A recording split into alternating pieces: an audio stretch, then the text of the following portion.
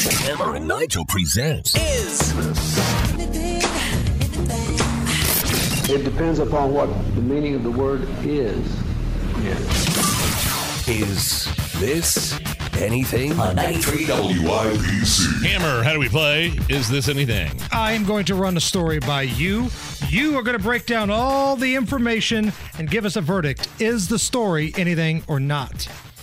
Carrie Underwood, attractive woman, Yes. very talented singer and performer. Here she is talking about walking around in her new shiny pair of black leggings that she calls noisy britches. So I bought these super cute patent leather, they're not leather, but looking leggings. There's just one problem. When you walk.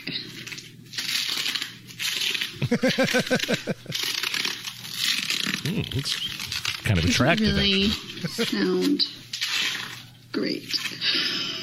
Oh, Noisy britches. Carrie Underwood and her noisy britches. Yes, that's something. I'd like to see a picture of that. I think I got the perfect solution. Just rub a little Aquaphor, some Vaseline on your thighs there. Smooth things out down there. Look, this is not a new problem, by the way. George Costanza had the same issue when he bought a new suit for a job interview. You hear something? No, I didn't hear anything. That's strange. It's quieter down here. We can concentrate without people whooshing around. That sound again.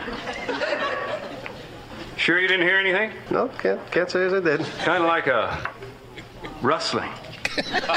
Could be the leaves. Could be the You know, I had a leaves. problem. We took our kids last week to Great Wolf Lodge there next to Kings Island, and for basically 3 days we were walking around, swimming, water slides, stuff like that.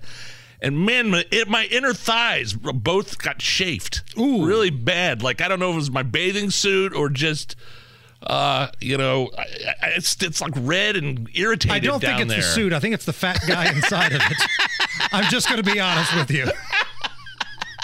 But my thighs don't, chafe when I'm walking around in clothes. It's just a bathing suit. I think it was the inner linings, the liner, the suit liner. But definitely, I did. When I got home, I took some Aquaphor and just kind of put it right there. You don't have to show me. You really don't. See, I lift my leg up right there. Oh, God. I just kind of put like some Pray Aquaphor. for those watching the YouTube stream right now. Good Problem Lord. solved. I'm telling you, though, going back to Carrie Underwood's problem, we need to get our merch store open. We've talked about having a merch store for a long time. And in honor of the noisy britches, could you imagine a Hammer and Nigel line? We call it Hammer and Nigel's Britches and Hose, where we have pants for ladies and pantyhose. Hammer and Nigel's Britches and Hose, available to be purchased right now. You are a mad genius. Thank you. Is this anything? A Houston man had his F-350 truck stolen from him when the thieves called up a locksmith and had them make a key and get in and start the vehicle.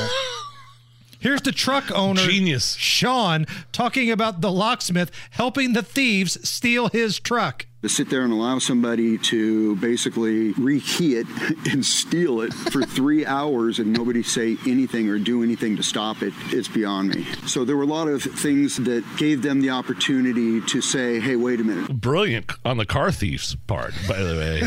Hey, I look, mean- they don't have one of those Slim Jims that they can unlock the car. Even if they did, they wouldn't have the key, but they could have a key made by calling a locksmith. And the locksmith was like, hell, we'll make you a key. That's a giant truck, by the way. There's got to be some protocol. If you're a locksmith, at Hammer and Nigel. I'm assuming locksmiths aren't, maybe some paperwork, maybe some identification that you actually own the vehicle that you're Right. Can giving. you prove that it's yours?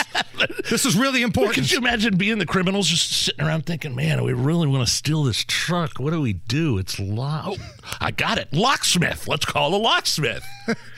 Yeah. And then all of his buddies probably said, there's no way that's going to work. You're an idiot. There's no way. We might get caught.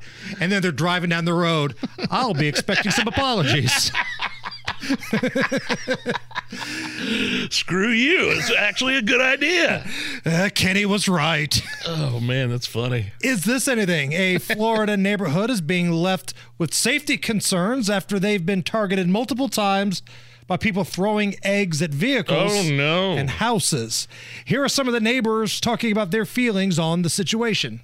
Bam, bam, bam, something hit my car, but I didn't know what it was. I thought I hit someone. I pulled over near the country club and looked and saw, and it was eggs. Mostly, I was just worried about what if that had been someone who swerved and hit one of those palm trees. I was a kid, too. We did mischievous things all the time, but you don't sort of think through what if the person behind the wheel loses control of the car. I've probably egged houses, toilet papered houses, and done other things. I've never hurt a human or caused any massive damage. If this happens Friday nights, we might need to have a covert op. We're going to bring him over. Yeah. Put their might have an egg fight. We'll get some Nerf guns out. Well, he mentioned something about a country club or a clubhouse. It's probably some rich a-hole kid because they're the only ones that can afford eggs at this point to throw at people. It's cheaper to throw grenades. Where'd you get all the eggs from, kid? Wow, your parents must be rich. Did you do that? Did you go egging and TPing and soaping on on Halloween or homecoming or whatever? Yeah, we did. I don't think I've ever egged anything. We've thrown a few eggs, like mainly in middle school.